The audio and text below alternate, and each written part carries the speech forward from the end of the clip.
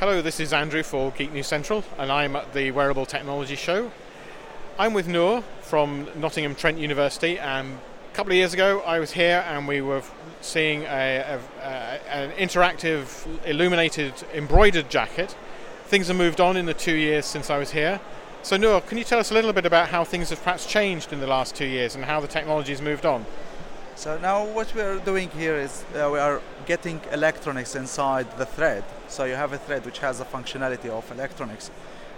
This electronic components could be any sensor which fits inside the thread, temperature sensor, vibration sensor, or LEDs for garments, like what we have.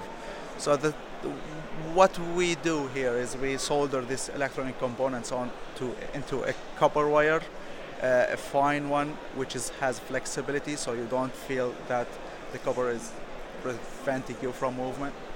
And then we protect this component, electronic component, whatever it is, by resin microbud. So we add a washability function to this electronics. So when it goes to the washing trails, it passes these trails. Okay, and these components are literally, they're about 1 millimeter long, aren't they? Yeah, the long of this, the one that you're looking at here is 3 millimeters, okay, roughly, and the diameter not 1 millimeter. Yeah. So it should go through between the filament of the fibre and the filament and the fibers of the thread, and you can't notice it when it's inside the garment. Yeah, no, you really can. I mean, you had a sock that you were showing me there with, I think, a thermistor or something in it, yeah. And you couldn't feel it in the thread at all. We have several applications. One of them is the socks that you tried to find the thermistor inside to measure the temperature of diabetic people. Acoustic sensing yarn to get the sound for soldiers when guns. Okay, so that can pick up bangs and noises and things noises like that. Around them. Right. Vibration sensor for people who are working on drills. They have problems with their hands for blood flow and vessels. Another application could be RFIDs, radio frequency identification chips, which can go inside this yarn.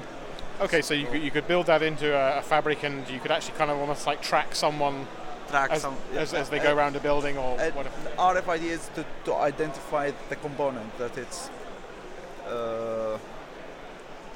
has a specific frequency, so you can read it. Right. It's like this. Okay.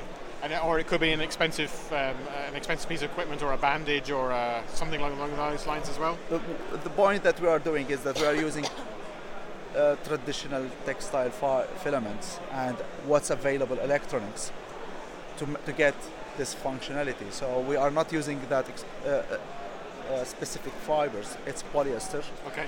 It's LEDs from which available in the market. We are using them together to get this functionality and this. Okay. Now, I mean, obviously you've still got some of the original problems around, powering the device. I think this is the problem with all wearable electronics. It's the powering. Even for mobile phone, you go tonight home and you find your mobile phone off. Research would find a solution soon. But at the moment, they have to have a small battery pack. Yeah, at the moment we use small battery pack with all these garments. Okay. So our research is about the yarn itself. We might find another research institute who is working on the powering. Okay, and if people want to know more, do you have a website?